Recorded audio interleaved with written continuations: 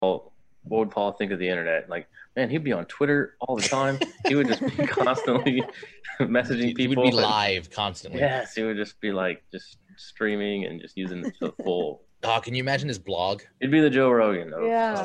Joe Rogan. Oh, that's of great. evangelism. That needs to be a parody. I feel like that's something we need to film. Yeah. I had an idea for a parody podcast. It would only work for like one because it's only funny one time, where it's Andrew Jackson hosting a podcast. What? And the the end of every episode is him challenging his guests to a duel and killing them. Oh man, yeah. But he only interviews historical figures. Isn't he the one that lived with like a bullet in his side for Yeah, he had like, a couple his of whole bullets life? from duels, yeah. His whole life, he just lived with this bullet eating away at him inside. Because he was a cheater at dueling. Yeah. He was a cheater? Yeah, he would. No. How do you cheat at just shooting the guy? Yeah, I know. He would wear a big coat, like an oversized coat, and then Yeah. when they would draw pistols, he would angle his body, but Yeah. not the coat, so that they Yeah. would aim for the heart, but it wasn't there. Yeah, I thought that's what it would. Yeah, I thought that was kind of the technique was to kind of turn to make Yeah. your like a smaller target. Yeah. Well, apparently, I didn't know this. There was this whole practice of like, if you guys make up before the duel, Yeah. you still have to do the duel because you're like, well, we already told everybody we can't look like fools.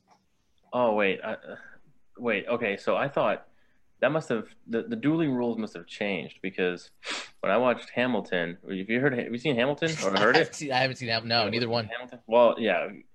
So he died in a duel with Yeah. Aaron Burr, but he goes through the 10 duel commandments. It's like a whole song, and it's like and it's like where you try to make peace first, and then Okay. if you can reconcile first, then that's okay. Or you have your lieutenants go in, you have your seconds Yeah. go meet face to face, and then if they Like on can, Grease.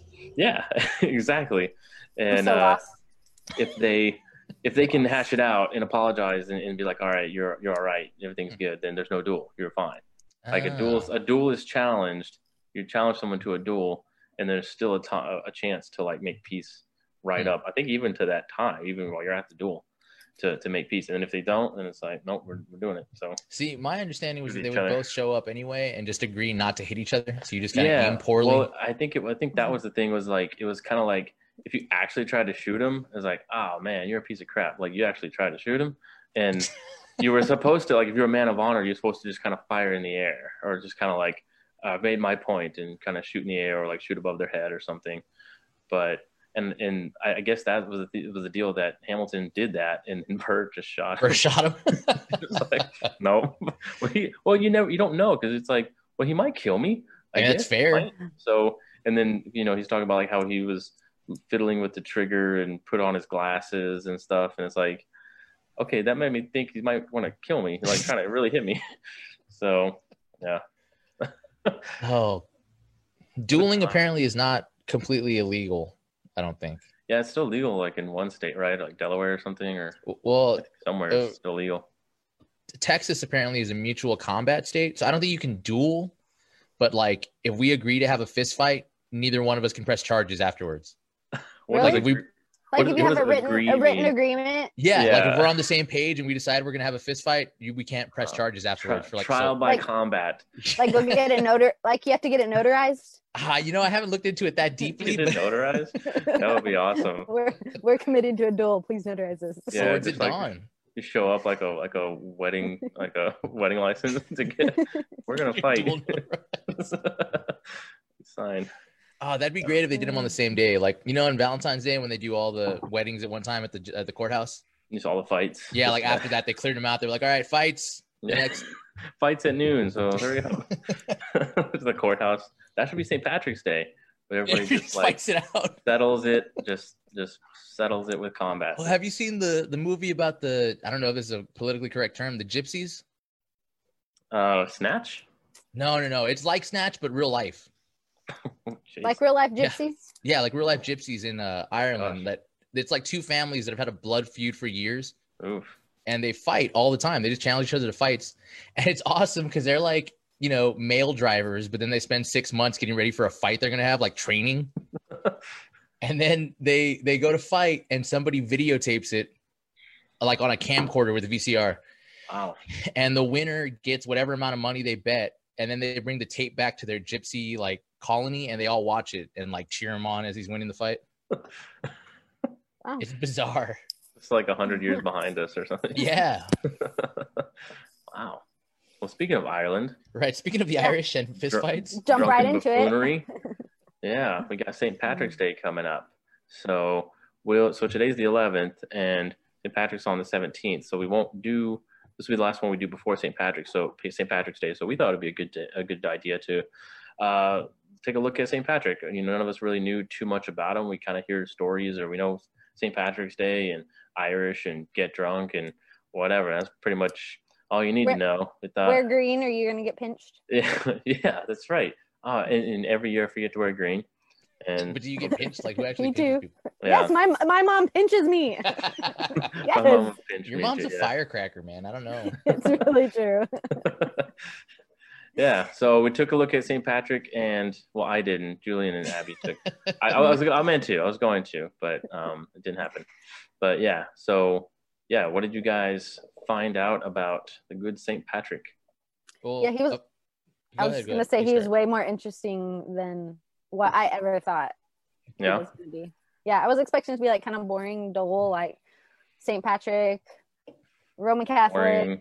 How did it get to Drunk Fest? Like I didn't know anything about his life. But Julian, I'll let you start because you read the 2 letters by him.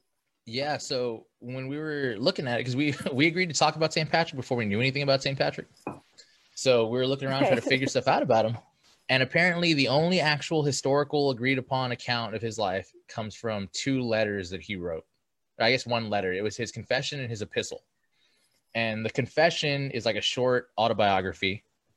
And the epistle was, I don't know if you can call it excommunication because he didn't really have the right to do that. But it was basically a letter he sent out to his people he was overseeing to tell them not to associate with a certain group of soldiers who had been pillaging villages. So those are the only 2 things that have any details about his actual life. Everything else, the driving out the snakes, raising the dead, all of that stuff is apparently it came up years later, like centuries later. So none of that is verified or provable in any way.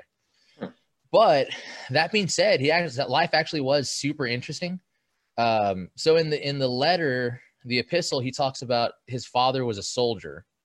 So he was a citizen of Rome. And in the letter, you kind of get this vibe that he kind of sees himself like an Apostle Paul. Like he mentions that he came from a noble birth, kind of the same way Paul talks about being a Pharisee of Pharisees, but casting that off. Patrick kind of treated the same way. Like I was a citizen, I had this right, but I cast it off so that I could do this duty. But when he was 16, his father's village was raided by Irish pirates. And they kidnapped him and a bunch of he said kinsfolk in the second epistle. He talks about how it was servants also. So some of his family, some of their servants all got kidnapped and sold off to slavery. Where was he? Where was he from? He was in Roman Britain. Yeah, Britain. It's unclear where exactly in England he lived, but somewhere in Roman Britain. So St. Patrick is English? Yeah, well, yeah, St. Patrick. Well, he could be Welsh, but he's not Irish. Right. Oh my gosh. Yeah. Yeah, I was so surprised. So I'm he sure gets that would be kidnapped denied by by some people. all the good Irish. people. That's how you get challenged to a duel right there. What? Flip over the table. They that's where they rip their shirts at the blasphemy. Blasphemy. That's malarkey. So he gets kidnapped and sold off to an Irishman, and he becomes a shepherd in his field. And that's his job for 4 years. I think for 4 years he was a slave. 6 years. 6 years. For 6 years he was a slave for this man, watching his sheep. And he talks about how when he grew up, his father, I guess at some point, had transitioned from soldier to deacon, and his grandfather was a priest. But Patrick had no faith at all. Just Do we know no what belief. what years these were? Like around He was what born century? in the late 300s, Oh, and okay. his life took place during the 400s. I think he was dead by 460. Yeah. 461. Yeah. Hmm.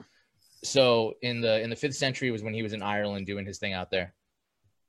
So he gets sold off to this guy, and he's living there for 6 years. And during that time, he said, is when he actually turned to God, when he was actually in prayer constantly, just for sustenance to get through this life. Because I mean, in his mind, this was the rest of his life. So he turned to God in this dark time, and he talks about how he would pray at least 100 times a day. He would be up before the sun praying in the woods. And that was when he really turned to God. And through all of that, he started to get the hope again that he would be free. So he said that he came to him in a dream, one time saying that his freedom would come, and a second time saying that his ship was ready. But he was nowhere near the shore. So one day he just decides to make a break for it and runs, and on foot makes it 200 miles to shore. He doesn't say how long it takes, but he makes it 200 miles on foot to get to a boat and gets a ride with some, what he calls barbarians. So I guess, I mean, conceivably the same kind of people that kidnapped him are the ones that he gets a ride with. And then spends the next couple of years with them, just trying to make his way back to England. And he says it's another couple of years before he gets back. So conceivably, he leaves home at 16 and doesn't get back until he's in his late 20s, early 30s.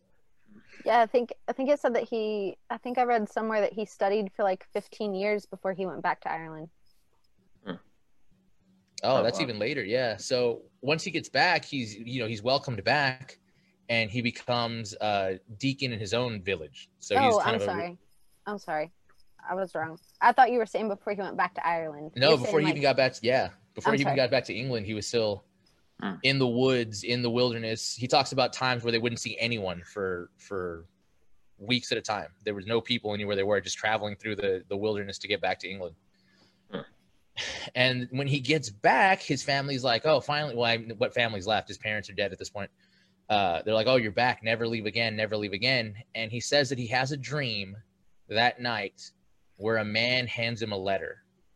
And when he opens the letter and he reads it, he hears the voice of the Irish crying out for somebody to come bring them the gospel. So he immediately sets his decision to go back to Ireland and bring them the gospel. He could speak the language. He was familiar with the culture. He figured it was his job to go back and do it. To go back to the people that captured him. Right. To go back to the people that ruined his life. Wow. It was his job to go back. Yeah. So nobody supported him in this apparently at all. Like everybody was opposed to the idea that you just got back. You can't leave. They're savages. They're godless. How would you go to them? And he's like, that's the point. That's why we have to go to them. And at that point, his reputation changed too.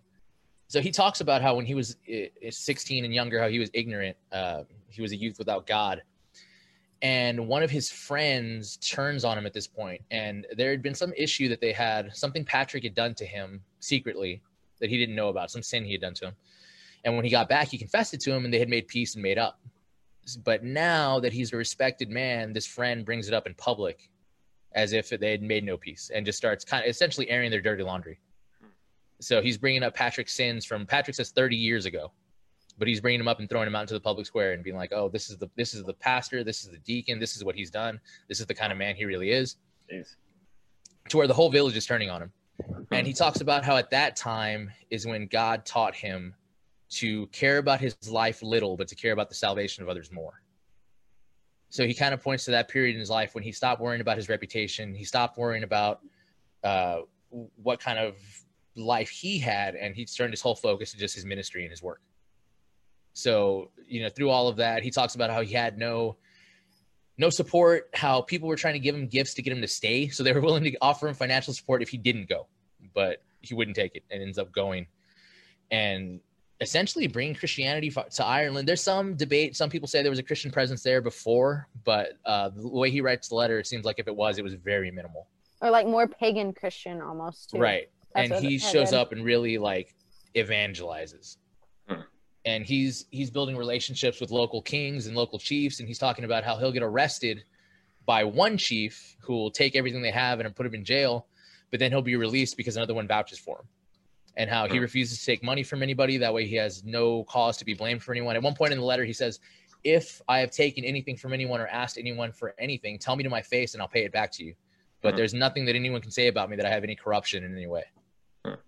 And he talks about how he was reluctant to write his confession because he was worried that it would give away his ignorance, that he was uneducated. He wasn't a very brilliant man. He was embarrassed of his youth, that it took him so long to come to Christ. At like 20, he thought that was so late in life to come to Christ.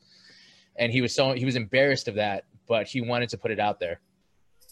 And I think the last quote was really good. The last thing he wrote, let me pull it up because I sent it to you guys. He also used a bunch of words I had to look up because I didn't know what they meant. But he has some really good quotes in here. that really stand out. While you're looking for that, I was just going to tell Spencer, hey Spencer, we're glad you're on. We kind of do different themes every week, so I know I see some of your comments coming in. So like last week or the week before, we did a debate on Catholicism, kind of did a discussion on how we became Reformed. So we kind of have a theme going every week. So this week is just on St. Patrick and his life, and then the Trinity. So, but like we always say, if you have something that you want us to talk about, feel free to message us so we can get into it. Yeah, for sure. We're always looking for discussion topics. That's how we ended up on St. Patrick's. We didn't know what to talk about, and it was coming up.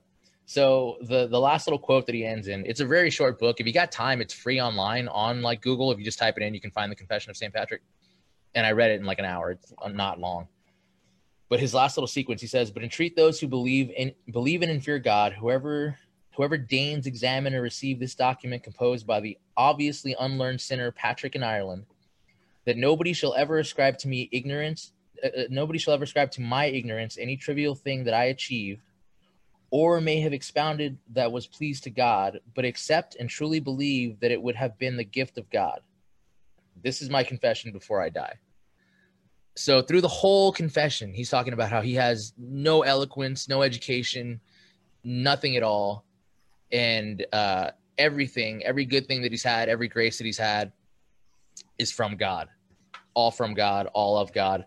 The one part in the middle when he talks about his freedom from slavery, when he decides to become a deacon, he says, "Therefore, indeed, I cannot keep silent, nor would it be proper. So many favors and graces has the Lord deigned to bestow on me in the land of my captivity. For after chastisement from God and recognizing him, our way to repay him is to exalt him and confess his wonders before every nation under heaven." So I guess he saw his own captivity kind of like the Jewish captivity, all of them. Every time he saw his captivity as the way that God humbled him and brought him back to himself. So in the end, he saw that as a grace just as much as his freedom, which was really interesting. You say anything about getting drunk and making a fool of yourself, and where does that come in? Yeah, it really. That's what St. Pat. You got a whole day dedicated to it now, where people just get it's really so random. Like when I was, and Julian read like his exact letters, and I just kind of like did some research outside of those. But like the whole fact that it's about a whole drunken fest now kind of surprised me, because like what he wrote in the confession that you read, Julian, one thing that really caught my attention was he wrote the love of God, and this is after he'd already been captured as a slave and was already starting to focus on Christ because it was kind of all he had. Which I feel like that's kind of a lot of us. We can relate to that. A lot of us don't look up until it's all that we have. But he said, the love of God and his fear grew in me more and more, as did the faith. And my soul was rose so that in a single day I have said as many as 100 prayers, and in the night nearly the same. I prayed in the woods and in the mountains even before dawn. I felt no hurt from the snow, ice, or rain. So it's like his whole entire focus was like on God. 100 prayers in the day, 100 prayers at night. That's like, I always taught my daughter it was crazy that I think it was Daniel that prayed 3 times a day, mm-hmm. right? And so I'm like, wow, 3 times a day. Like Daniel prayed 3 times a day. I'm like, Patrick prayed 200 times a day. Like, it's crazy to me. So it is crazy to me, like the whole, but when I was reading, it seemed like it said a lot of the American culture has taken St. Patrick's Day and made it into like more of a party. Even the wear green, where it actually started. What did I say, Julian? It was blue. It was blue. Yeah, he was associated with blue before he was green. So a lot of it has just kind of been changed into a party aspect, maybe even commodity to sell things. Yeah. I mean, I hate to say that, but. And when we were talking too, you were asking about all the miracles and things that are ascribed to him, and he doesn't mention any of them in his confession. Like his whole period in Ireland where he's actually doing his ministry, he really goes out of his way to not mention any good works that he may have done. He just kind of talks about the fact that he was there doing ministry. And he talks about the Irish people coming to Christ and the change that has in their life more than anything he did. And didn't he mention something about the pigs? Yeah. So there was a weird story. So when he was with the barbarians, they had hit shore and they were traveling and they ran out of provisions. And he said it had gotten to the point where some of the men had fainted from lack of food. and they were starting to mock him, and they were like, Patrick, you're always praying, your God is so great, why can't you pray us some food? And Patrick says, if you would submit, believe, and repent, God would provide all things, and you would understand that. And after they have this conversation, they come across a herd of pigs and then kill them all and eat them, so they have meat for like a while to go. But they misunderstand the whole thing, and they find wild honey and offer it to Patrick as a sacrifice, thinking that he's the reason. And he says that he refused to take it because, obviously, but. Yeah. Wow. And it was kind of interesting to me too, because I think big time Christians are like in this constant balance and torture of, especially during Christmas, like, is this pagan? Easter, is this pagan? Is this pagan? Like, are we supposed to do pagan things? And I thought it was super interesting that St. Patrick, instead of like, because when he went to Ireland, the people that he was evangelizing to were in like a natural pagan religion. Mm-hmm. The sun, the earth, everything was a natural pagan deity. So when he went over there, instead of like eliminating that, he took like the fire and made it associated with Easter. So like he took the fire and made them worship a holy God instead of the fake gods and false gods that he was worshiping. And a lot of people, I think, would say, well, that's pagan, he still shouldn't have done that. But at the same time, he Christianized thousands upon thousands upon thousands of Christians. And that was kind of interesting to me, because even though he did use their ways, they were still brought to the Lord. And so, I don't know. I just know coming out of Torah observant, being pagan and pagan things is like really looked down upon. And so it was really interesting to me that that was a means that he was able to almost use that to relate to them, to honor the true God. You know what I mean? Instead of coming in and being like, you're pagan, everything you're using is wrong. He took it and kind of made it to where they would understand it, I guess. I don't know. I thought that was really cool. What he did, because we talked about that a little bit before, about like with the bonfire and the sun and things, and that how they would use that to worship those things, to worship those pagan gods. So what it sounds like he did was just redeem these things for God. And I think we really need to be in a constant practice of redeeming these things, redeeming everything in the world to God, for Christ, because there is no, as I said before, there's no secular music, right? There's just music that is used to glorify man. Like the notes and the sounds are from God. God made that, and that's what he's created that for his worship and for his glory. And we misuse these things, but that has nothing to do about music. It's the heart and intention behind it. And so we have a job to redeem these things, and that goes for art and culture and education and government, everything. People use these things that God has made for us, the law, all these things, and we misuse these things to glorify man and worship man, the created thing, rather than the creator.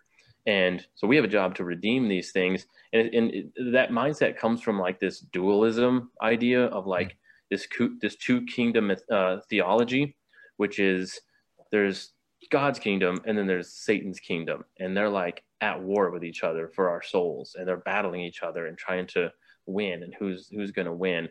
And that's not really a biblical depiction. The more biblical depiction is that there's only one kingdom and rebels to that kingdom.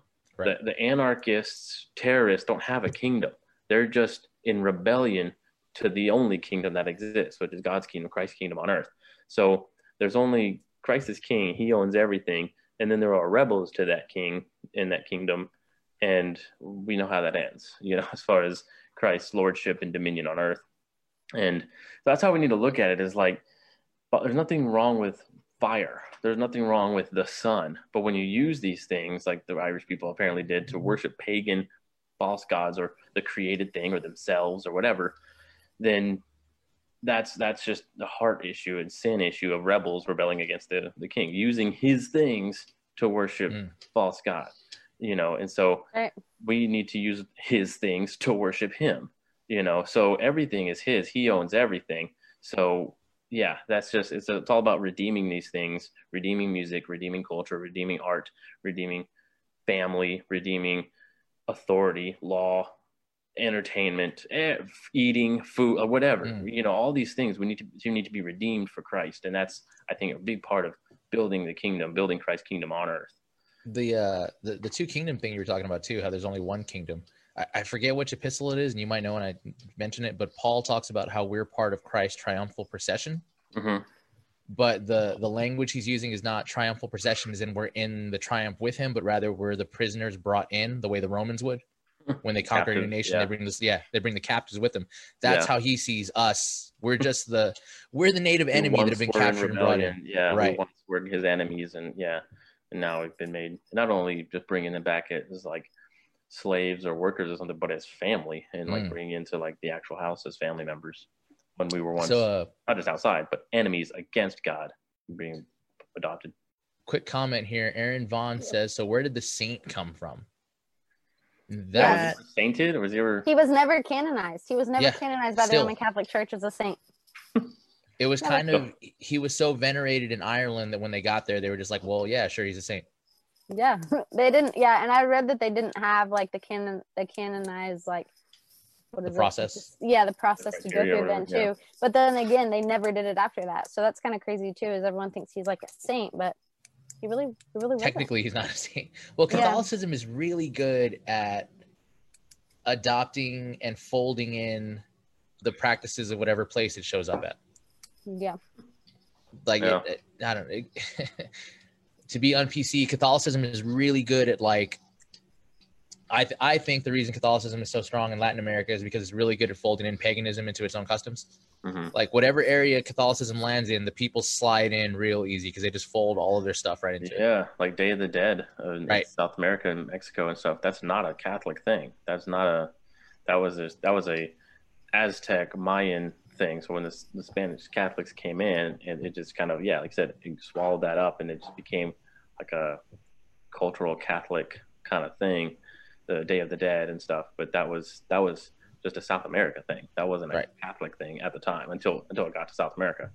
And they didn't do it they didn't do it the way Patrick did it, where one of his quotes in one of his letters, he talks about how the enemies of God walk under the sun that rises because God says to, but it's a sun that's not eternal and will fade away. But we walk in the light of the true sun who is eternal and never fades. So all of the things that he would find in the native land, he would tell them like, this is what you understand, but this is what it actually is. Whereas Catholicism in this sense just kind of folds in and says, yeah, you can have that too. Just clean it up a little bit. So it's almost like he would probably say like, in today's world, when people are like, don't put up a Christmas tree, it's pagan. He would say like, no, let's stop focusing on what the pagans did, and focus on how like that's part of God's creation. It's all the glory to God. You know what I mean? Mm-hmm. No, pagans never created the pagans can say they claim their things as their own, but in reality, it wouldn't be here unless it was a part of God's creation in the first place.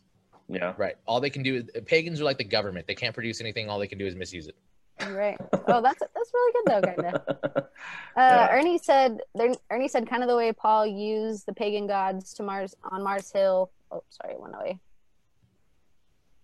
On Mars Hill to teach about the unknown God. And there were a few times, I think, when Paul used Greek to help, and the Greek gods to help, preach the gospel to others. Or even when he said, I became like a Jew, he changed himself to conform, to fit into that group of people, so he was able to speak the gospel to them, which is kind of what I feel like St. Patrick did.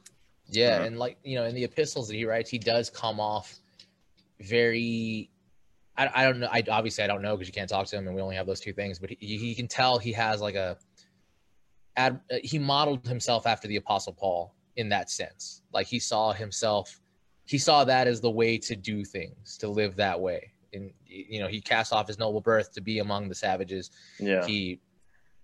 He considered everything he had nothing, but only what has come from God. He refused to take any goods from anyone so that nothing could be said about him. He was above reproach in that sense.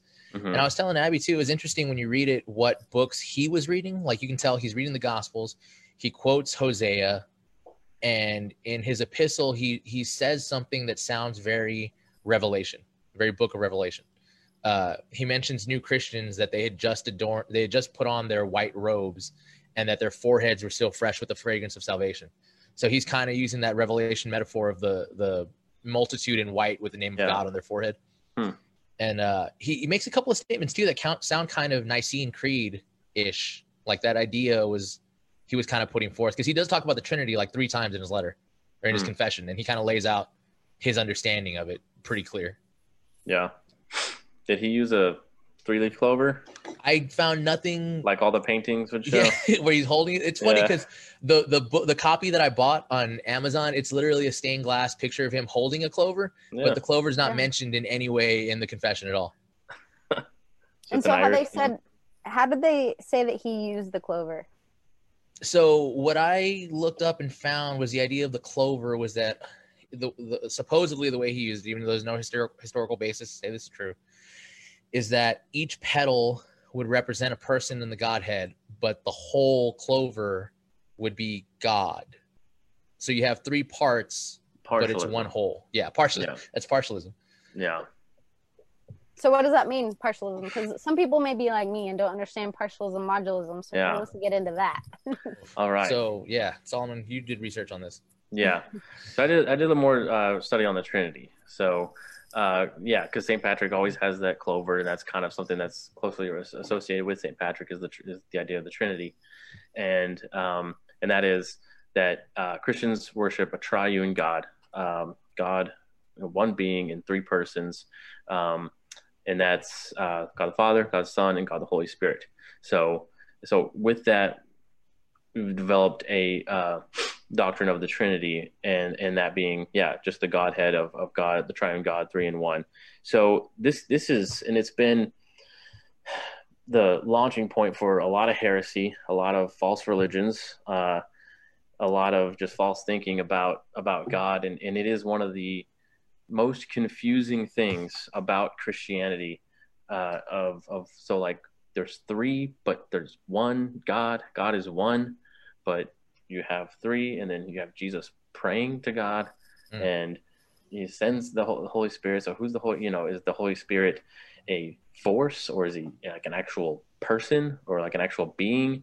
And yeah, there's a lot of confusion about that. So a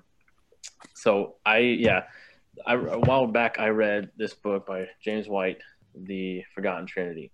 This is a really great book. Dr. James White loves the Trinity, and that's a weird thing to say. That's a weird, like, a lot of people understand the Trinity or teach it, but he loves it, and he just has this great affection for the Trinity, and it teaches really well on it from the Bible, like from Scripture, just pointing to Scripture of how we get the doctrine of the Trinity.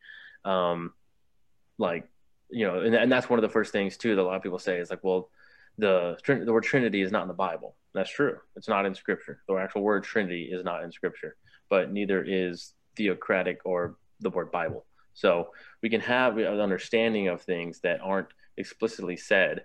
And we kind of went through this with Sola Scriptura of how, like, where's Sola Scriptura in the Bible? Where's that phrase? Where's that word? It's like, that's not in there. And I'm not claiming that. So we're not claiming that the word Trinity is in the Bible. But yeah, so it's so hard too, because as we've been discussing this, we want a visual. We want something to see as far as like, I need to understand this. What's an analogy that we can use?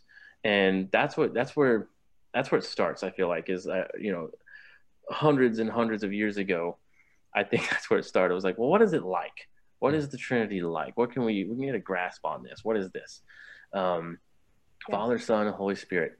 Well, it's like the most popular one is the water one, right? Mm-hmm. So you can have, and that one, for whoever doesn't know, is you can have water in 3 different forms. Remember I said the word forms. You can have it in liquid, solid, or gas, vapor, right? You can have it as liquid, like running water, solid, ice, or a vapor, like humidity. So, and that's what God's like. He's, Father, Son, Holy Spirit. It's the same thing, but in 3 different forms. Right.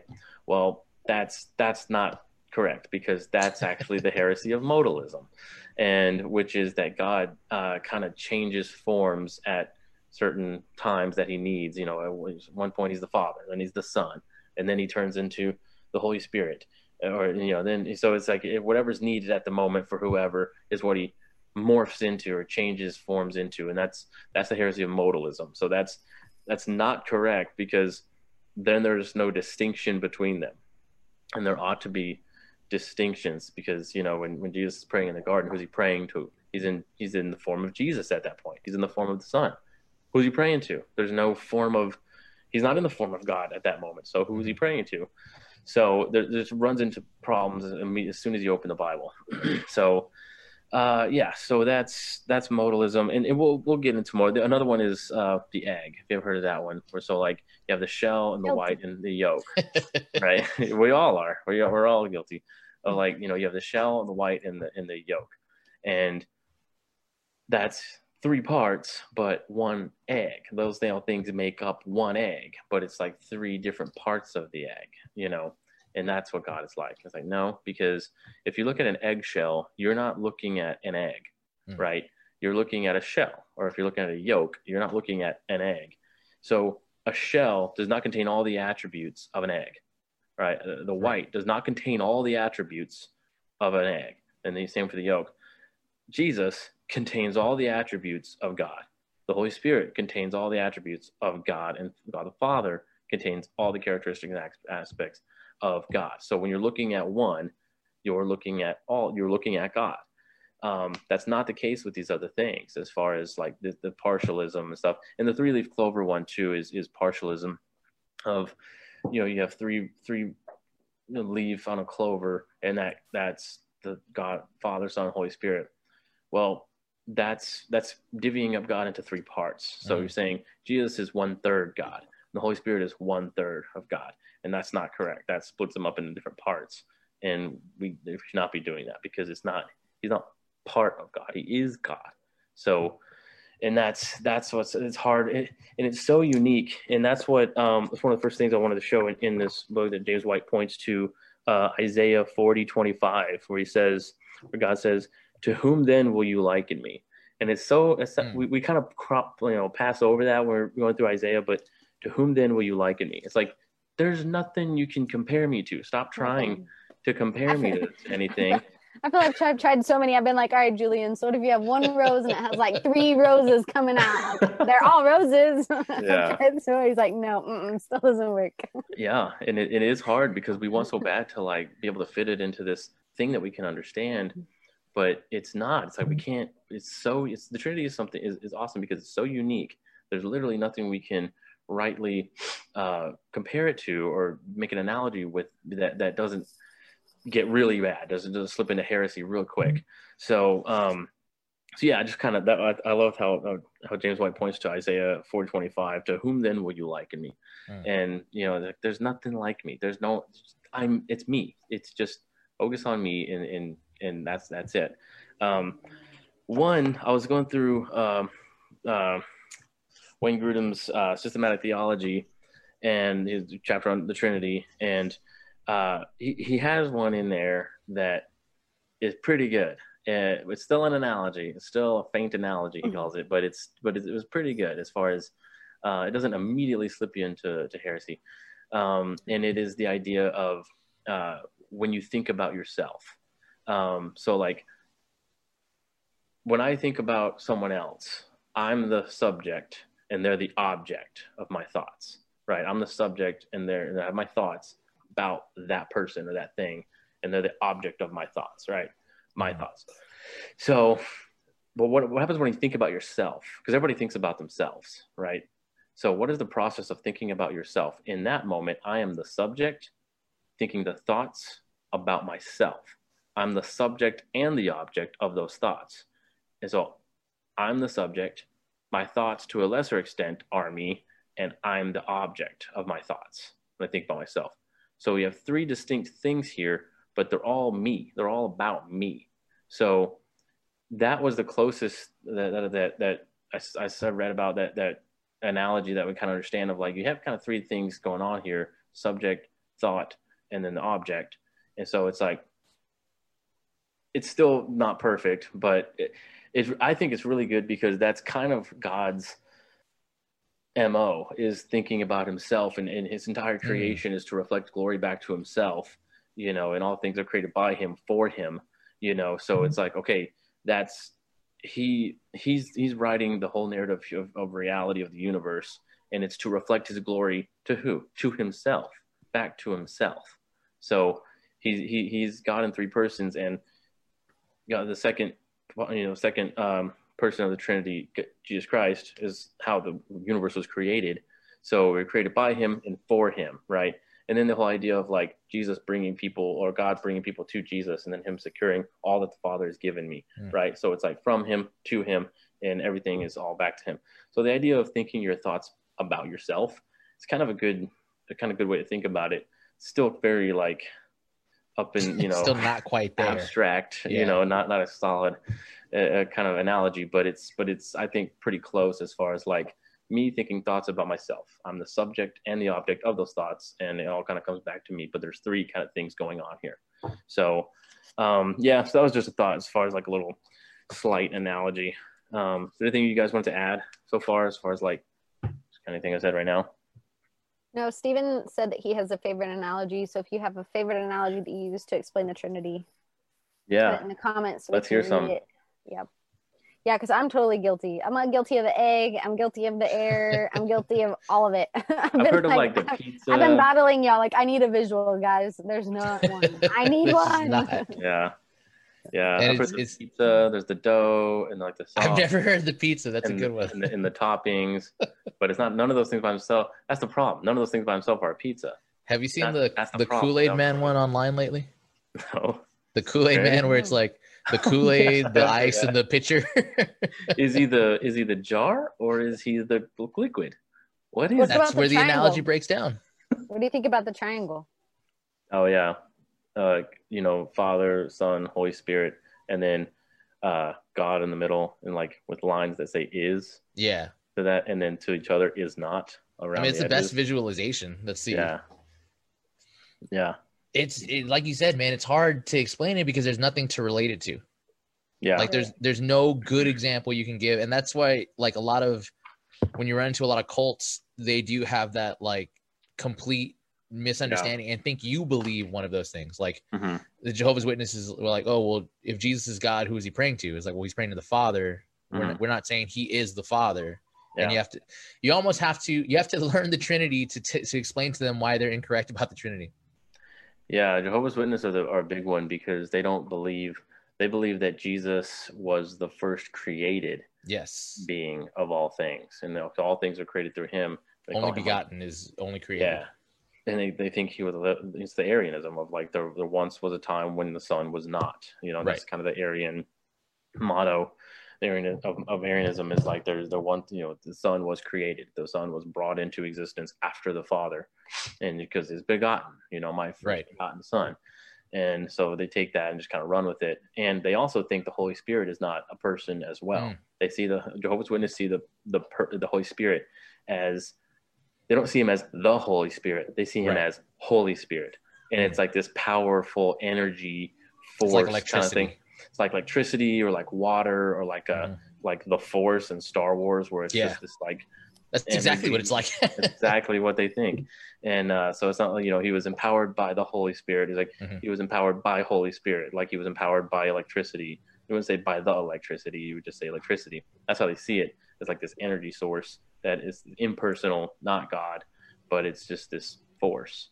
So, yeah. And if there's any watching, if there's any Hebrew roots or Torah observant people watching or who see this, I saw recently a debate on whether or not God is Trinity, where the Hebrew roots person took the negative. So I don't know if that's like an across the board position or if it's like a here and there position.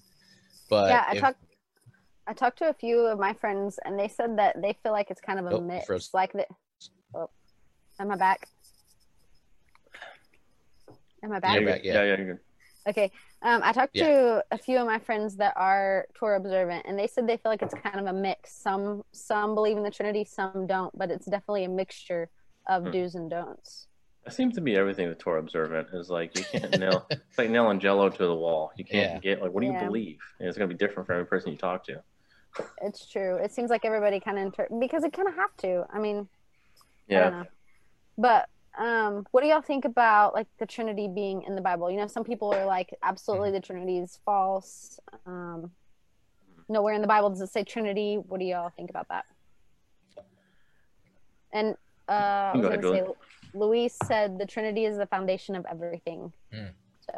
So, right, like you said, the word Trinity is not anywhere in the Bible, But if you don't have the Trinitarian idea in the scripture, then every apostle is an idolater. Yeah. One of the ways I like to bring it back to Jehovah's Witnesses is often to take them to the Old Testament and then contrast it with the New Testament. If you look at what God says about himself, that besides him, there is no other savior. And then every apostle that writes a letter is calling Jesus savior. Thomas calls him my Lord and my God. So unless we have a Trinitarian God, Thomas is an idolater, and Jesus was okay with that idolatry. Yeah. So, I mean, and you have the big one in Genesis where Abraham is on the mountaintop with Yahweh while there's a Yahweh in heaven, and one is calling fire down from the other. Yeah. So you have Yahweh in two places, both described as Yahweh, but not, So, there's no there's a interview, not an interview, I shouldn't call it that. I don't even know what to call it. Steve Anderson and James White talking about this. And Anderson is like, can you give me a verse about the Trinity? And it's like specifically one verse that lays out this idea. No, but that's not how we describe anything. Stephen Anderson doesn't believe in the Trinity? No, he's KJV only. So he needs the Kama Yohanian to be able to believe that there's a Trinity in the Bible. Yeah. So he needs one. Yeah. He needs one verse as opposed to let's do an actual hermeneutic and let the text speak as a whole text. Yeah, that's a good point. There was one that there's so many. Yeah, go ahead. No, I was just going to say there's so many verses that I feel like are talking about the Father, the Son, and the Holy Spirit in different contexts. I think I have a whole list here. I mean, Matthew 28:19, Father, Son, Holy Spirit. 2 Corinthians 13:14, the grace of the Lord, the love of God, the fellowship of the Spirit. Matthew 3:16 through 17, Jesus being baptized, the Spirit descending, and the Father speaking. 1 Peter 1:2, the foreknowledge of God, the sanctification of the Spirit, and the obedience to Jesus. It seems like there's a lot of different, a lot of different verses laying out the Trinity, but not saying the Trinity. One good one big one that is often pointed to is Matthew 3:13 through 17, the baptism of Jesus. So in chapters 16 and 17, it says, when Jesus was baptized, immediately he went up from the water, and behold, the heavens were opened to him, and he saw the Holy Spirit of God, or the Spirit of God, descending like a dove and coming to rest on him. And behold, a voice from heaven said, this is my beloved Son, with whom I am well pleased. They're all there. This is a scene where all three persons of the Trinity are there. You have Jesus being baptized, you have the Holy Spirit coming down like a dove, and God the Father saying, a voice from heaven saying, this is my beloved Son. So you have all three literally working in action together in that moment. So, I mean, and there's a lot of things like that. Yeah, Julian, like you said, John 20, where Thomas said, you had here, John 20:28 through 29, Thomas answered and said to him, my Lord and my God. This is after, of course, the doubting Thomas. He said, until I put my hands in the holes in his side and his hands, I will not believe. He did. And I was like, okay, for some reason, my glorified body has scars and the holes in my hands and the hole in my side still. So touch them. And he does. He touches them and he believes. And he says, my Lord and my God. Jesus said to him, because you have seen me, have you believed? Blessed are they who do not see and yet believed. So he's usually, whenever someone bows down to an angel or bows down to Paul or Peter, they're like, stop. I know you really like me, but I'm not God. Stop worshiping me. They're reprimanded for bowing down and worship and saying, no, you worship God, don't worship me. Here he's commended for saying, my Lord and my God, and that he believes. He's commended for believing and calling him my Lord and my God. So I think Jesus, there's a lot for the deity of Jesus, and that's where the idea of the Trinity comes from, is that we read the Bible and we see God the Father, there's Elohim's Yahweh in the Old Testament, especially in the Old Testament, really understood by centuries of Jewish people, that God, the idea of God, and then Jesus, they're calling Jesus God. He says the Pharisees, before Abraham was, I am, and they understood this to be saying that he is God. From when he spoke to Moses saying, I am that I am, he's saying, before Abraham was, I am. They understood that meant. They picked up stones to kill him because exactly they understood he was calling himself God. So, and then in Acts, we see, I'm going to come back to later, the Holy Spirit, because I think the Holy Spirit is one that's really neglected as the deity of the Holy Spirit. We really focus on God the Father and God the Son. which we should, as far as our Savior Christ being our Savior, dying on the cross, being sent by the Father, and all that. And I think the Holy Spirit is really neglected, as far as like, that's God. This is God. This is not just like some B team of God, whatever. Is just the Holy Spirit is just as much God as the Son and the Father, and so that needs to. I really want to come back and emphasize that. But in this systematic theology, Gruden talk about KJV and like the Kama Johannium stuff. This isn't the Kama Johannium, but he's talking about oh yeah, John 1, well, 1 John 5:7. Yeah. He says, for there are three that bear record in heaven, the Father, the Word, and the Holy Ghost, and these three are one. He's saying this should not be taken in connection, as far as like a good analogy of saying like, and these three are one. Okay, there it is right there. There's your slam dunk. That's what Steven Anderson is pointing to. Right. This is the Kama Johannium, the Kama and John, because it's the Father, the Word, and the Holy Ghost.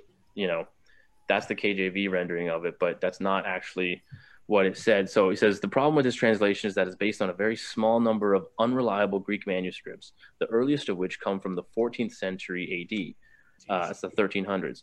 No modern translation, except the New King James Version, includes this KJV reading, the Kama Johannium, but all omit it, as do the vast majority of Greek manuscripts from all major text traditions, including several very reliable manuscripts from the 4th and 5th century. So in the 300s and the 400s, you don't have this verse saying this way, and not until the 1300s do you see it pop up in the manuscript traditions, and also including quotation by church fathers such as Irenaeus. This is the reliable one in the 4th and 5th century. You have quotations by church fathers such as Irenaeus, AD 202, Clement of Alexandria, AD 212, Tertullian in 220, and the great defender of the Trinity, Athanasius, in AD 373. So history and the more reliable textual manuscripts don't have that. What does it say, Julian? The fire, the blood, and the water? It doesn't, or the actual, what the more reliable in the Kama Johannium, because that's what it was. The later translations were seen to say the Father, the Word, and the Holy Ghost, and these three are one.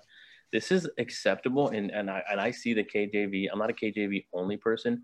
I see the KJV as a fine translation, but it's not the only translation. And I would love to do a podcast on KJV onlyism, because I know we've kind of run into some of those people on here. So the actual reference in 1 John 5:7 is, for there are three that testify, the Spirit and the water and the blood, and these three agree. Yeah. So there's that was changed to the Father, Son, and the Holy Ghost, and these three are one. Which, again, we believe this is true, right? And it's the difference between believing something is true and believing it's worded this way in the Bible, right? So we believe like in the Trinity, but we don't need to have the word Trinity in the Bible. It doesn't need to be worded that way for us to have a doctrine, a biblically sound doctrine of the Trinity. And that just goes for 1 John 5:7. Well, I mean, Abby mentioned the Great Commission verse when it talks about all three in one, the Father, Son, and Spirit, but it's in the name of the Father and of the Son and of the Holy Spirit. Like, it's one name, but three of them. Mm-hmm. So like you're baptizing them in the name of the Father and of the Son and of the Holy, not in the name of the Father, comma, and of the Son, The Oxford comma, is that right? like the? I'm a proponent of the Oxford comma. That's what I was in keeping it. Yeah, keeping it. For a long time I wasn't. So the Oxford comma is like I don't know how to explain it. Like, if we're talking about grammar, I'm gonna head out. Yeah. Well, it's important because it's like the comma that comes before an and. So if you're listing things, right, and like me, you, and Abby, right? It's like me, comma, you, comma, and Abby. But I could say me, comma, you, and Abby. And that, if you don't put a comma there in front of the and, it could imply a connection between those last two things that isn't there. And sometimes you do. So even when I was writing the post for this, I was saying St. Patrick and the Trinity. Well, I didn't want to say like St. Patrick came up with the Trinity or something, but it's like though if you got to put a comma there, it's like we're talking about this and that. We're not talking about, you know, you and your brother. You know, it's like that. Yeah. So sometimes I heard about I used to not add the Oxford comma to things because like you don't have to, so I'm not going to. And like this kind of rebellious thing. But then I've noticed thing of like this and that. Well, those aren't connected. It's like okay, I'll start putting the comma. But I heard of someone actually going to court over the Oxford comma. Yeah, because they were like they were getting divorced, and there was something about something they wrote down about like you had the car in the house or something like that. You get this, and that, and because they didn't separate this and that with a comma, they were taken together, and some dude lost his house or something. Wow. For it. Yeah. So commas matter. So as far as the Holy Spirit, I did want to get into that. The personification of the Holy Spirit. Before you get into that, I was just going to read Steven came back with his analogy. He got done getting chicken. That's really good. Leroy. Okay, so he said, I agree there's no comprehensive analogy, only partial. By the way, if y'all see me looking at my phone, it's because I'm watching the comments on my phone. Not just playing games. Yeah. Tetris. Okay, he says, I agree there's no comprehensive analogy, only partial. I like using the analogy of the mythical figure Cerberus. I don't know if I said that right. I could have butchered it. 3 distinct, necessary centers of consciousness, all equal to each other, always acting in a united will and purpose, yet one being. And I've never heard of that mythical creature. Have you guys? Cerberus? Cerberus. Cerberus. Yeah. Dave Sim? Is that no? Not the comic? Not Cerberus. No. The 3-headed dog. Oh. Cerberus. Cerberus. Yeah. A little pig character. Yeah. We can talk about Cerberus too. Talk about Cerberus. Was that Dave Sim? Right. Was that his name? Yeah, it was Dave Sim. Yeah. Yeah. There was oh man, there was a funny story about him. I thought it was kind of jerky, but it was kind of funny about counterfeit comics. Super tangent, super rabbit trail. But he's talking about how comics are reprinted so much or whatever, and like there was so someone came to him with a Cerberus 4th or 5th. Cerberus #1, I did comic book, 4th or 5th edition, 4th print or whatever. And they're like, oh, I'm so excited. I'm a big fan. I got all your works and I got all your first edition, whatever. And they're like, just kind of talking about big fan they were. And they throw it down and he looks at it. And of course he can immediately tell this is not a first edition. And so he writes, he signs it. I forget who was it, Stan Lee or something. And he looks and he's like, the fan was like, you're not Stan Lee. He's like, yeah, and that's not a Cerberus #1. So it's like it's kind of I thought it was kind of a jerk move. It was kind of funny. I've actually used that story in talking about counterfeit gospels and how you can, if you know the original, then you can tell a counterfeit. And so you need to really know the gospel. So when a counterfeit comes your way, you can identify it. And another analogy people use for that is like people who study money fraud. They know what a real dollar bill looks like and the real currency looks like so well that if they just glance and just see a counterfeit one, they know like almost immediately as a counterfeit because they study the real one so much. See, it's called the Jesus juke. I brought it back down, all the way to Jesus. But yeah, so, and that's why we should know these things. That's why we should study up on these things, because someone comes at you with the egg, we know, hang on. Well, speaking of the Holy Spirit, I was talking to Nick from Christ is the Cure. So if you don't know Nick, he's podcast Christ is the Cure. It's pretty good if you want to listen to it. I was talking to him about Reformed doctrine, and we were talking about kind of what we think are the neglected aspects of the gospel in the Reformed community, the modern Reformed community. And one of the ones that he said that it struck me is like, oh, that's true. I haven't thought about that. Is the Holy Spirit. Like the modern Reformed community does not have a great grasp, understanding, or like, I don't want to say appreciation, but emphasis on the Holy Spirit and the work of the Holy Spirit, other than, I guess, sanctification, but it's kind of nebulous how it comes even up. then, most don't even acknowledge sanctification, I feel like. I mean, I know that was me. Right. That was. So also, while he's gone, before he gets back, or maybe when he gets back, I don't know, should we wait? Should we do it now? I want to talk about your controversy this week. Yeah, let's wait. He gets back. Okay. So He's back. real quick, Switch to whiskey. I wanted to address Abby's controversy this week. Is this the controversy of SpaghettiOs, ham, and Swiss? No, just kidding. but I'm opposed to that also. It's But another heresy. that's a different. Yeah, that's a whole other thing. The diet- Council of that's Carthage a decided that. already. Dietary heresy. I want to be PO after I see that stuff. No, the controversy of some people apparently thinking that this is a teaching platform and that you're a pastor. Ooh, Yeah. man, that could be I got dumb. hit hard with that this week.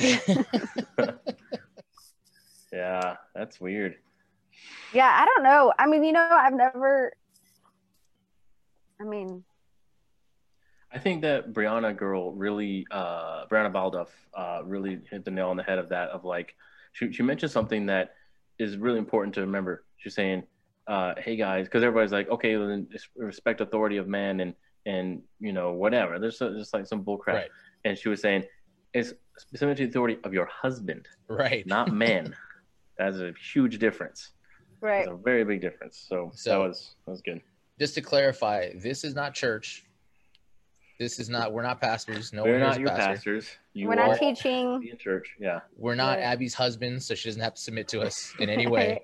I don't have authority over these men. No Or- one here or is any in other submission man. to anyone in any way. Yeah. It's the clearest way we can put that. Yeah. Yeah.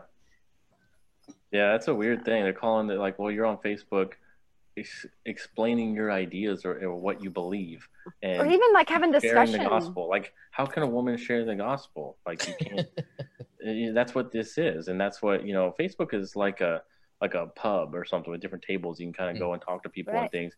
It's not Yeah. a church. It's not like, hey, everyone But listen. And You I brought give up a under pub. All the authority. church people don't know what you're talking about anymore. True though. You lost him in the analogy. Our church meets at a pub sometimes, so so yeah, it's not. Yeah, that's a very weird thing of like you have some sort of teaching church authority over these people, and that's wrong. And you're preaching a sermon and you're leading men. Like, what? This is insane. Yeah, nobody has a membership to my Facebook. Yeah, you can just Can we come do and that? go. Can we have a Patreon exclusive? Right? Right? Yeah. So I was telling Abby while you were gone that when I was talking to Nick from Christ is the Cure, Yeah. that one of the things that I asked him, we got into talking about the modern reform movement, and one of the weaknesses or one of the areas where he thinks we're lacking, and I was like, Young, "That's a good restless, point." and reformed. Yeah, well, not so young anymore. It's like 10 years on now. We're all in our 30s now. He was saying that we have a very weak understanding of the Holy Spirit and kind of emphasis of the Holy Spirit too. Yeah. Like the choosing of the Father is like fought tooth and nail for. The full redemption of the Son is fought tooth and nail for. But the Holy Spirit is kind of nebulous and not really emphasized or talked about too much. Yeah. Yeah, that's something that James White really hones in on is the Holy Spirit of like, and how the Trinity, how we are saved by the Trinity. And it's not like all three persons of the triune Godhead play a role in our salvation, right?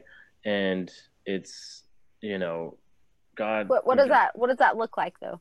Like Yeah. for those that maybe haven't heard that, what does that look like? Is it all three roles play a part in your salvation? So that was one of the really cool sections of this book. I'll take a look at it. Hearts and pleasures. Okay, so James White kind of goes through like a scriptural survey of that thing. So he says, the biblical verdict is clear. The three foundational truths we present at the beginning of this work are definitely the teachings of Scripture. We can now see how richly this truth is found in the very fabric of Scripture itself. Take a moment to slowly read through the following passages in the light of what has come before. Consider what they communicate. It says 1 Thessalonians 1:3-5, constantly bearing in mind your work of faith and labor of love and steadfastness of hope in our Lord Jesus Christ, in the presence of our God the Father, knowing brethren, beloved by God, his choice of you, for our gospel did not come to you in word only, but also in power and in the Holy Spirit, and with full conviction, just as you know that what kind of man we prove to be among you for your sake. And that's 1 Thessalonians 1:3-5. And then he goes 2 Thessalonians 2:13. But we should always give thanks to God For you, brethren, beloved by the Lord, because God has chosen you from the beginning for salvation through sanctification by the Spirit and faith in the truth. So it's the Spirit who sanctifies us, right? And 1 Corinthians 2:2-5 says, For I determined to know nothing among you except Jesus Christ and him crucified. I was with you in weakness and in fear and in much trembling, and my message and my preaching were not in persuasive words of wisdom, but in demonstration of the Spirit and of power, so that your faith would not rest on the wisdom of men, but on the power of God. So he's talking about how the Spirit is God. And so it says, so 1 Corinthians 6:11, such were some of you, but you were washed, but you were sanctified, but you were justified in the name of the Lord Jesus Christ and in the Spirit of our God. And then 1 Corinthians 12:4-6, now there are varieties of gifts, but the same Spirit, and there are varieties of ministries, and the same Lord. There are varieties of effects, but the same God, who works all things in all persons. And 2 Corinthians 1:21-22 says, now he who establishes us with you in Christ and anointed us is God, who also sealed us and gave us the Spirit in our hearts as a pledge. Right? So and in 2 Corinthians 13:14, the grace of the Lord Jesus Christ and the love of God and the fellowship of the Holy Spirit be with you all. So over and over again, you see, in talking about our sanctification, our justification, you see the Father, the Son, and the Holy Spirit playing a role. And and that's James White's big thing, is like it's all about the Trinity. It's always there. It's in everything that how we're saved. Romans 14. Before you go on, let's grab this comment real quick because it's very pertinent. Ernie asks, how does the Holy Spirit sanctify? Hey, can I yes, try to grab please, that one? jump in. Because okay, this is totally random. I didn't even know I was going to pull up this whole notes thing. But when I was coming, like being out of Torah observant, one of my first really studies was like the Spirit and what it does. And like I was kind of mind blown. But I have a ton of notes here about like all the things that the Spirit does, which I feel like kind of answers that question. So like the first one I have is that the Spirit bears witness about Jesus. And that one's John 15:56. It says, but when the Helper comes, who I will send to you from the Father, the Spirit of truth, who proceeds from the Father, he will bear witness about me. So that's another thing that people are like, well, I know who Jesus is. Well, if you truly know who Jesus is, it's because the Spirit has bared witness about who Jesus is to you. Another thing is you can't pray on your own without the Spirit, because the Spirit intercedes. Romans 8:26, likewise, the Spirit helps us in our weakness, for we do not know what to pray as we ought, but the Spirit himself intercedes for us with groaning too deep for words. Obviously, the fruit of the Spirit, Galatians, love, joy, peace, patience, kindness, goodness, gentleness, faithfulness, and self-control. Those are the fruit of the Spirit. One that I thought was really interesting is Luke 11:13, and it says the Father gives you more and more of the Spirit as a gift. The verse is, if you sinful people give good gifts, how much more will the Father give you the Spirit? Which is kind of interesting to me, because I mean, if we're continually giving gifts, and that means the Father's continually giving more of the Spirit to understand more and more. And what did Jesus say? Like, I opened your mind to understand. Wasn't that he opened your mind to understand like the scripture? The road to Emmaus, when he unpacks the Old Testament. Yeah, I think it's definitely a part of like a whole Trinity effort for the believer to understand the scriptures as well. And I could be wrong on that. That's just kind of where I'm at now. Another one is, let's see. Okay, this one is kind of interesting. It said the Spirit convicts of sin is why we can obtain righteousness and is for coming judgment. And that's John 16:7-11. It says, nevertheless, this is Jesus talking. He says, nevertheless, I tell you the truth. It is to your advantage that I go away. For if I do not go away, the Helper will not come to you. But if I go, I will send him to you. And when he comes, talking about the Spirit, he will convict the world concerning sin and righteousness and judgment. Concerning sin, because they do not believe in me. Concerning righteousness, because I go to the Father, and you will see me no longer. And concerning judgment, because the ruler of this world is judged. Which is kind of interesting, because you almost think like there was a distinction from when he walked on earth to when he was gone and sent the Spirit. You know what I mean? As opposed to like they followed Jesus as their righteousness, and we are to follow Jesus as well. But he sent the Spirit to enable us, to help us to conform to the image of his Son, like to help make us righteous because he wasn't going to be with us any longer in person. And I'd never really connected that before. I have a few more. John 16:13, it says, the Spirit is the only reason why we know the truth. When the Spirit of the truth comes, he will guide you into all truth. The Spirit causes you to walk in God's statutes, Ezekiel 36:26-27. My favorite one is probably when people say, like, we choose God, we choose Jesus. This is one of my favorite comparisons ever. And it's so we cannot fathom or understand the things of God without the Spirit. And in 1 Corinthians 2:11-16, it kind of portrays it like this. For who knows a person's thought except the spirit of that person which is in him? So also no one comprehends the thoughts of God except for the Spirit of God. Now if we received not the spirit of the world, but the Spirit who is from God, that we might understand the things freely given to us by God. So when we impart this in words not taught by human wisdom, but taught by the Spirit, interpreting spiritual truth to those who are spiritual. So like, if you think about yourself, like you're the only one who knows your inner thoughts. God's saying the only one who can know my thoughts are those that have my Spirit that's revealing these truths to them. So Ernie, he just said, he said none of that answers how, and I don't understand how none of that answers how. Okay, it's the conviction. It's the conviction of saying, I know this is wrong, and being able to say I know why this is wrong, because that's the difference between everyone has a conscience. Everyone has like this. We're created in the image of God. We are born. Romans 1. We were born knowing that there is a God, and in our unrighteousness, exchange that truth for a lie and worship the created thing rather than the Creator. Romans 2. So we're born by creation, by our very existence. We know that there is a God, and we have this conscience, this compelling us. Like people say, like people know right from wrong. People know it's like, well, that does us no good if we don't know why, and we can reject those things. We can vote against those things and change those things, make what was wrong to be right in our eyes, at least. But it's that conscience, it's that conviction, and it's empowered by Scripture. Not to just feel like we know what's right and wrong, but know why it's right and wrong, and know God's law, have it written on our hearts, and that's the Holy Spirit working inside us of that just conscious conviction of our sin. Not even just that too. I mean, like she said, the Spirit allows us to understand the spiritual thing, like in the 1 Corinthians. Like Abby, I mean, you were Torah observant. You were probably more in the Old Testament scriptures than either of us have been, but it wasn't clear. Like you didn't get it. No, I didn't get it because I saw it as an act of myself conforming myself to the image of Christ instead of the Spirit conforming me to the image of Christ. Like my faith in Jesus, his Spirit, God's Spirit inside of me, and God sending them both to me, and God being the creator of all is what is conforming me. But in that time, I saw it as, I might be frozen. No, you're good. Okay. In that time, I saw it as me conforming myself. Like I needed to do this. Like I had a checklist. Am I doing this to conform? Am I doing this to conform? Am I doing this to conform?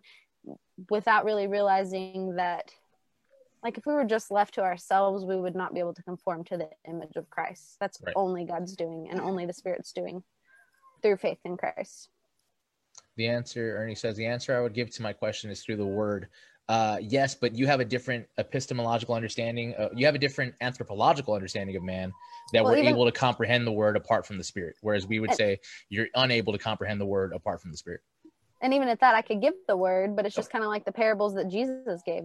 There were parables that he gave that were for certain people that understood, and then other people, they didn't have any understanding at all. Right. So, intentionally. That was the whole, they asked him, why did he speak in parables? Intentionally to obscure things from some and not from others. So, yeah, I mean, that's an anthropological difference that I don't think there's any way to bridge that between our belief system. I mean, we don't believe you can reason your way to God, basically. Yeah. There's no bridge that we can just reason our way across to God. If not for the work of the Spirit and the illumination of that, we're not getting there. So, I mean, that's it, really. Yeah. I don't know if you guys grew up listening to Christian music, but I grew up with the Newsboys, and there was a song called Spirit Thing. And I do remember that song. I love that song. It was so good. And I want to just read the lyrics to it because I think it kind of informs what we're talking about here as far as like how does it help us and what is it and stuff. It says, "It's not a family trait. It's nothing that I ate. It didn't come from skating with holy rollers. It's an early warning sign. It keeps my life in line, but it's so hard to define. Never mind. It's just a spirit thing. It's just a holy nudge, like a circuit charge in the brain. It's just a spirit thing. It's here to guard my heart. It's just a little hard to explain. So it pushes when I quit. It smells a counterfeit. Sometimes it works a bit like a teleprompter. When it's teleprompting you, I pray you'll let it through, and I'll help you with the how. But for now, it's just a spirit thing." And so, so that took the long way, bent back down again. Some things will never, ever be explained. No, they cannot be explained. And, it just goes through like, it's just spirit thing. It's a holy nudge. It's a circuit charge in the brain, spirit thing to guard my heart. It's just a little hard to explain. And I think that's it. It is just this, like, it's the helper. It's the conviction. It's the power of God, actual God in us, to convict us of sin and to help us see a counterfeit, and to, it pushes when I quit, and it intercedes from our prayers. And it's and that is a person of God. That is God doing that. And you can call it God, all the attributes of God. Ernie says, "So then I cannot understand you and should stop watching." So here's the best way to understand this. Somebody says, when I was talking to Aaron Ra, he understood everything I was saying. Yeah, the atheist. There was the atheist. There was famous atheist, celebrity atheist. Yeah, that you debated. He had no problem understanding, comprehending, and reasoning anything I said, but he still rejected it because his reason wasn't illuminating to his soul. Like we had no problem understanding what each other was saying, but he rejected it completely because he didn't have that illumination of the Spirit. So it's not that you don't understand what I'm saying, and I'm not saying this to you specifically, but to the person in those shoes who would be the person who does not believe. It's not that they can't understand, but they can't understand their way to salvation. Yeah. They're unable to accept those truths to live in that truth without the illumination of the Spirit. To them, it's like Paul says that, the Greeks demand wisdom and the Jews demand a sign, but we preach Christ crucified, foolishness to the Jews and foolishness to the Greeks, and a stumbling block to the Jews. Like, the problem is not that they don't get it. The problem is that they reject it. Yeah. In Romans 6 or John 6, it talks about you're not here, or is it 10? John 10. You're not here because you're not my sheep, or you're not believe because you're not my sheep. Everybody thinks it's the other way around. Once you believe, you're his sheep. Right, then you're a sheep. No, you were his sheep from the beginning of the foundation, before the foundation of the world existed. You're predestined to be his sheep. And if you are, his sheep hear his voice. Right. So they could come. Yeah. And so it's not a matter of human understanding, human fleshly understanding. It's a spiritual understanding. And that's what our body's alive. Our body's alive, walking around doing bodily things, and it's that Ephesians 2 idea of our spirit is dead. We're dead in our sins and trespasses. And we're dead in the trespasses and sins in which you once walked, following the course of this world, following the prince of the power of the air, and the spirit that is now at work in the sons of disobedience, among whom all once lived in the passions of our flesh, carrying out the desires of the body and the mind, and were by nature children of wrath like the rest of mankind. And then one of the best phrases in human history, but God, being rich in mercy, because of the great love with which he loved us, even when we were dead in our trespasses, made us alive together with Christ. By grace you have been saved, and raised up with him, and seated us with him in the heavenly places in Christ Jesus. So I want to reference while we're dead, Ernie our bodies are walking around. Yeah. Ernie commented here, John 14-17 is Jesus speaking to the apostles, but everybody assumed Jesus is talking about everyone, and specifically themselves, i.e. the reader. John 17, I want to get to that real quick. The high priestly prayer, specifically in verse 20, Jesus says, and this is his high priestly prayer before the crucifixion, before the betrayal, I do not ask for these only, but also for those who will believe in me through their word, that they may all be one, just as you, Father, are in me, and I in you, that they are also may be in us, so that the world may believe that you have sent me. So specifically, he's not speaking of just the apostles. The whole point there is not just for these, but those who believe because of the testimony of their word. That's all of us. Yeah, if we believe the Gospels, that's all of us. Julian. Yeah, it's right there in the text.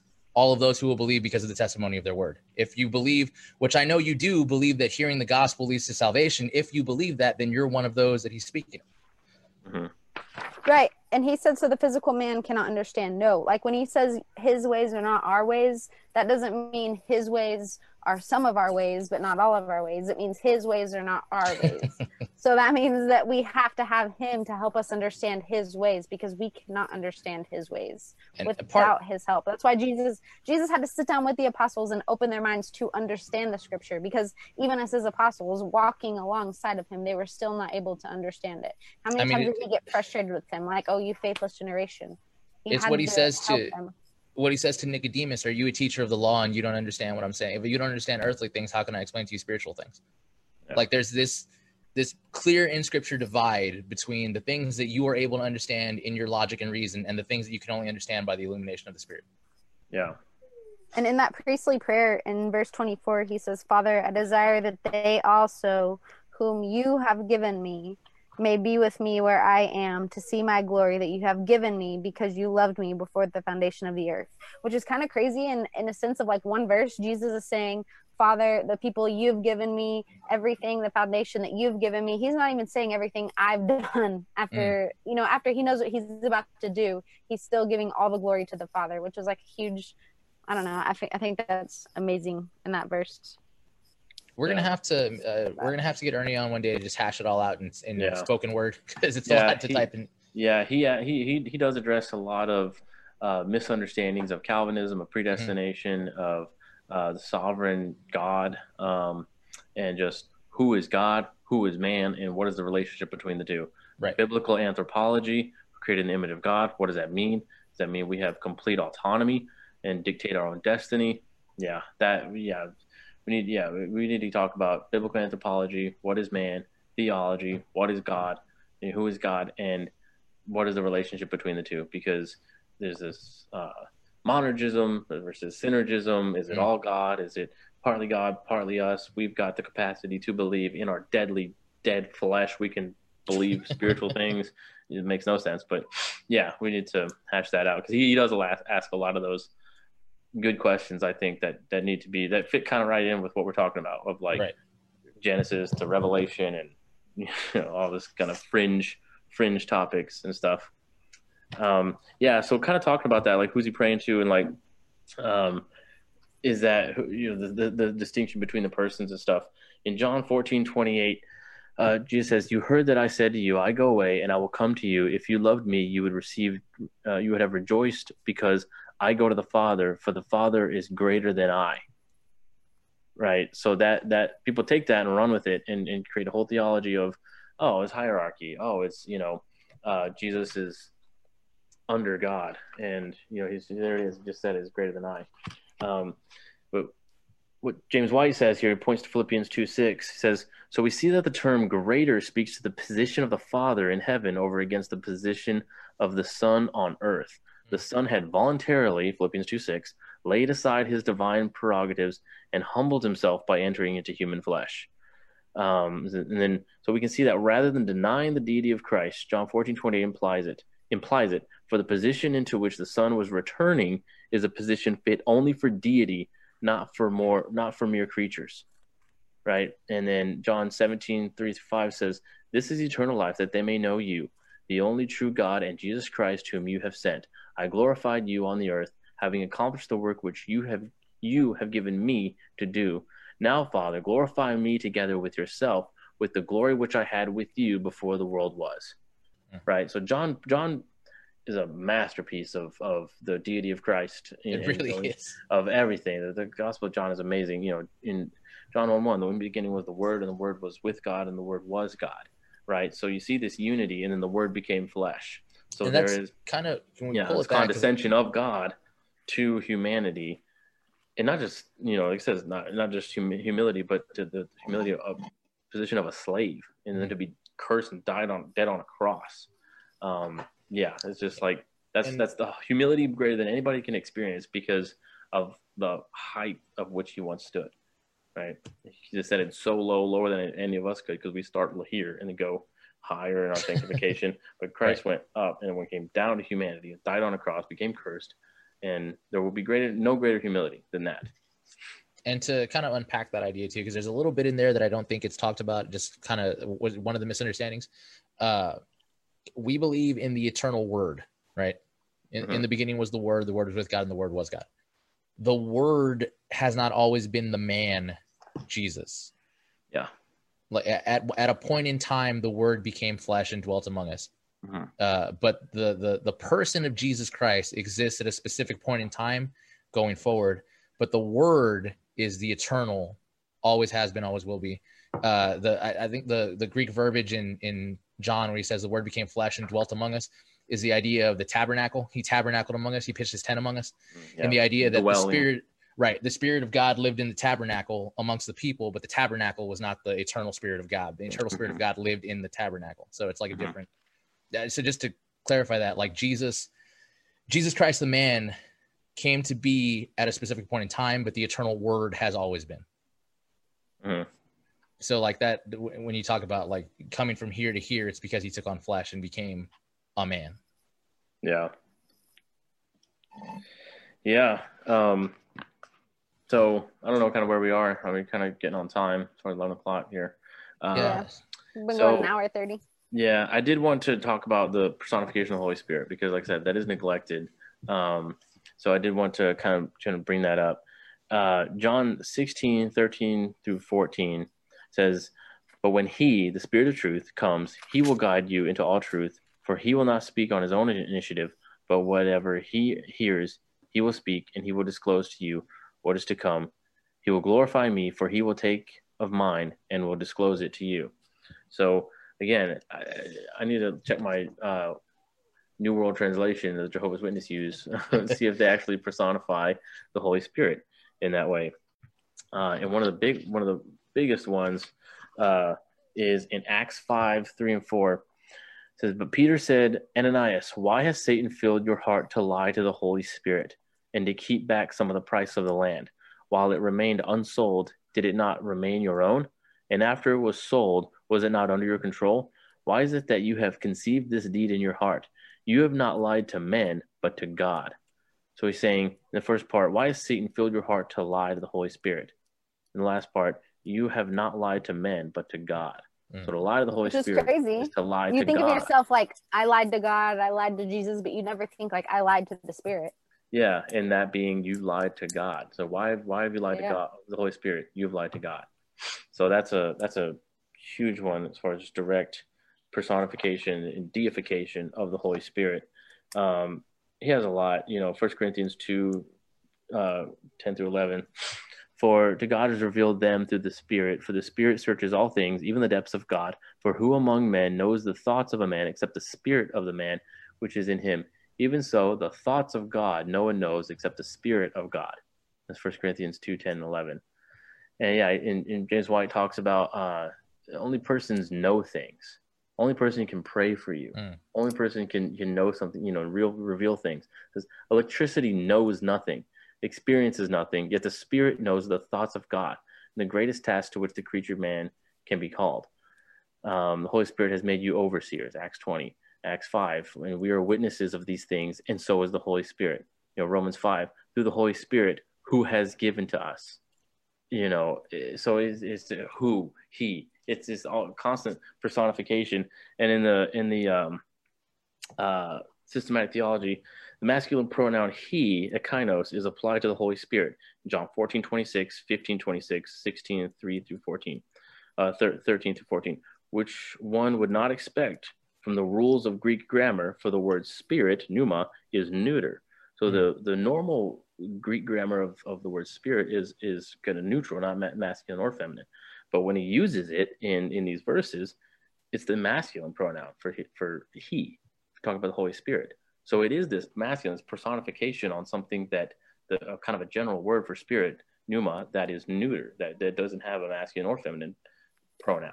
But he's using it to reference to the Holy Spirit, which is God. So it's this personification of the Holy Spirit, praying, prompting, doing things that electricity can't do, the power force can't do. It is personified. Holy Spirit is God as third person of the Trinity. But yeah, it really is just the biggest part is like one being, three persons. And maybe we can kind of land on this because it's really probably the most important thing of one being and three persons. I think we have a really hard time understanding the difference between being and person, right? And that's kind of what this all comes down to. The systematic theology says, Wayne Groom says, what is the difference between person and being in this discussion? How can we say that God is one individual being, yet that in this one being there are three persons? And James White talks about it in his book, the difference between being and person. Let's see. It says everything that exists has being. A rock has the being of a rock, a tree the being of a tree, a dog the being of a dog, and man is a human being. That which exists has being, but not everything that has being is personal. A rock is not personal. You can insult a rock all day and all day long, and it won't really mind since it is not personal. Same with a tree. My dog couldn't care less what I say to her, too. She's only concerned about how I say it, the tone of my voice. I might say in a limited sense that she has a personality, but I don't mean that in the technical or specific sense I am using when discussing the Trinity. A dog is not a person in the sense that, for my dog, does not view herself as one dog over against all other dogs, nor does she understand the idea of dog kind, nor does she work for the betterment of dog kind. So that's the idea of personhood. We are beings, but we're also persons. Biblically speaking, there are three kinds of beings who are personal: God, man, and angels. Those three beings have persons. Because I believe I exist. I believe I exist, yet I am personal. My being is limited and finite. It is limited to one place geographically speaking, in one time temporally speaking. Dr. White's a Trekkie. Despite all the Star Trek scenarios, on the contrary, I am limited to one place and one time. Such is the essence of being a creature. My being is shared by only one person, me. My being, since it is limited, cannot be distributed among two, three, or any more persons. One being, one person. That's what it is to be human, right? So what we're saying about God is that his being is not limited and finite like a creature's. His being is infinite and unlimited, and hence can, in a way completely beyond our comprehension, be shared fully by three persons: Father, Son, Holy Spirit.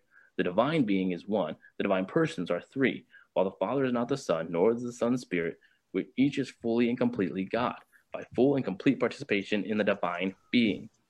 Unless we recognize the difference between the terms being and person, we will never have an accurate or workable understanding of the Trinity. And that's what it all comes down to. And that's what maybe we kind of leave people with, is just look into that difference between being and person. God is one being in three persons. And we have a hard time understanding that because human beings can only be one person. But not all beings, like rocks and trees, can be a person. We have the privilege, because we're created in the image of God, of having a personhood. You know, dogs and animals can affectionately kind of arbitrarily say they have a personality, but not really, not in the way that people do. Not that human beings have a personhood. And that's a shadow and kind of a reflection of God, created in his image, that he is in three persons. We are limited and finite. We have one person in our one being. He's one being with three persons. And it's just something that's just hard to explain, but that's something I would encourage people to really focus in on, is the difference between being and person, because I think that's something that's totally glossed over when we're talking about God and the Trinity, and how one person, one being, three persons, how does that all work? But that's what needs to be understood. The idea of being is kind of built into the language. Like, verbs describe action or state of being. Like anything, is describes a state of being. So everything has a being. Yeah, exactly. Yeah. So that's a hard bridge to get people past, this idea that yes, he's three persons, but he's one being. Like, I don't know. That I guess because we don't understand essence and nature. They have the substance of God. Right. They have the essence of God. They have they're equal in glory, equal in majesty, but different in function and sort of role as far as the persons go. Yeah. But they're all equally God. To see the Holy Spirit is to see God. To see Jesus is to see God. You know. But yeah. And I hope we had beneficial. It was a little all over the place. Somehow Cerebus got in there, but yeah. Did you know, this tangent about Cerebus, that Dave Sim challenged Jeff Smith to a boxing match? Jeff Smith, the bone guy? Yeah, he challenged him to a boxing match. Yeah, because they had a disagreement because they were printing bone for him for a while. They were publishing it. Yeah. And they had some kind of spat about it, so he challenged him publicly in like his letters page to a boxing match at Comic-Con. Wow. Which would have been great. I remember reading Bone in the old Disney Adventure magazine. Do you ever see that? Oh, I remember Disney Adventure. I didn't know it was in there. They're kind of like small little magazines, and they're in the back of the the magazine, there was comics, and it was like kind of 2 or 3 pages of comics, and Bone was the comics, and I was like, what is this? This is cool. Like, this is really awesome. It's like weird kind of Lord of the Rings thing to it, and monsters and old folk villages and stuff. And I was like, man, this is cool. And then later find out that was a full comic that they just reprinted in those magazines. We're kicking around the idea. I'm trying to convince her to do it. We're just having a segment called Abby Learns Comics. Yeah, where we need to force her to read stuff and Yeah. just discuss it.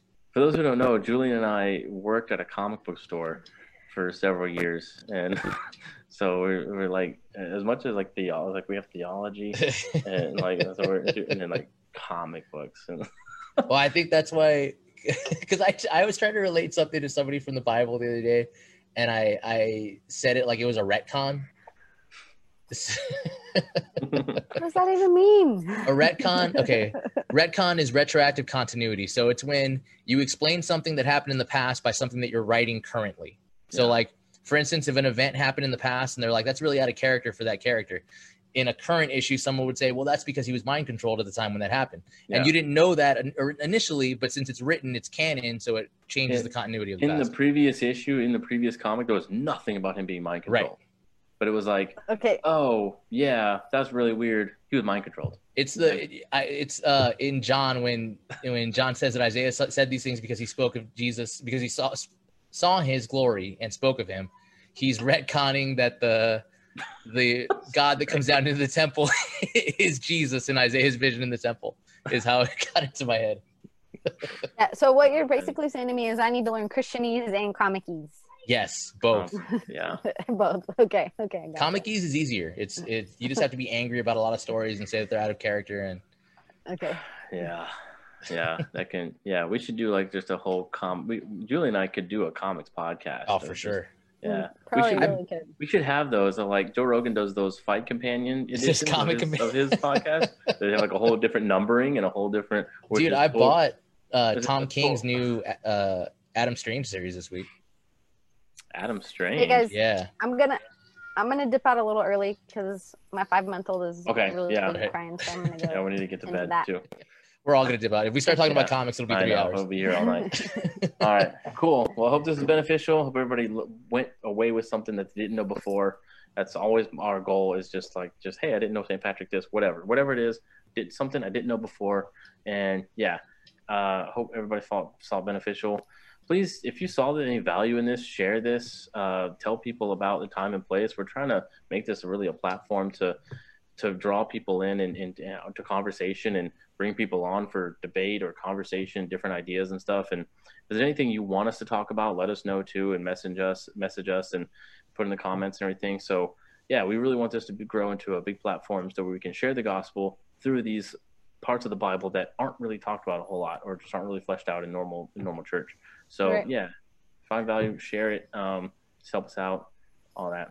But yeah, appreciate it. Have fun. Also, post ideas if you have a topic you want us to talk about, because we really do not have anything set from week to week. So, oh, there's a baby. Oh, You know, I was- mad. I was Oh, talking my to Heather God. this week, and we were saying your oldest daughter is like identical to you. Yeah. It's really true. Little Everyone clone. always says it. Exactly. I know, Clone. and the youngest two were like identical to their dad. Oh. Really true. Oh, all right. Well, with that, we'll let Alrighty. you guys go.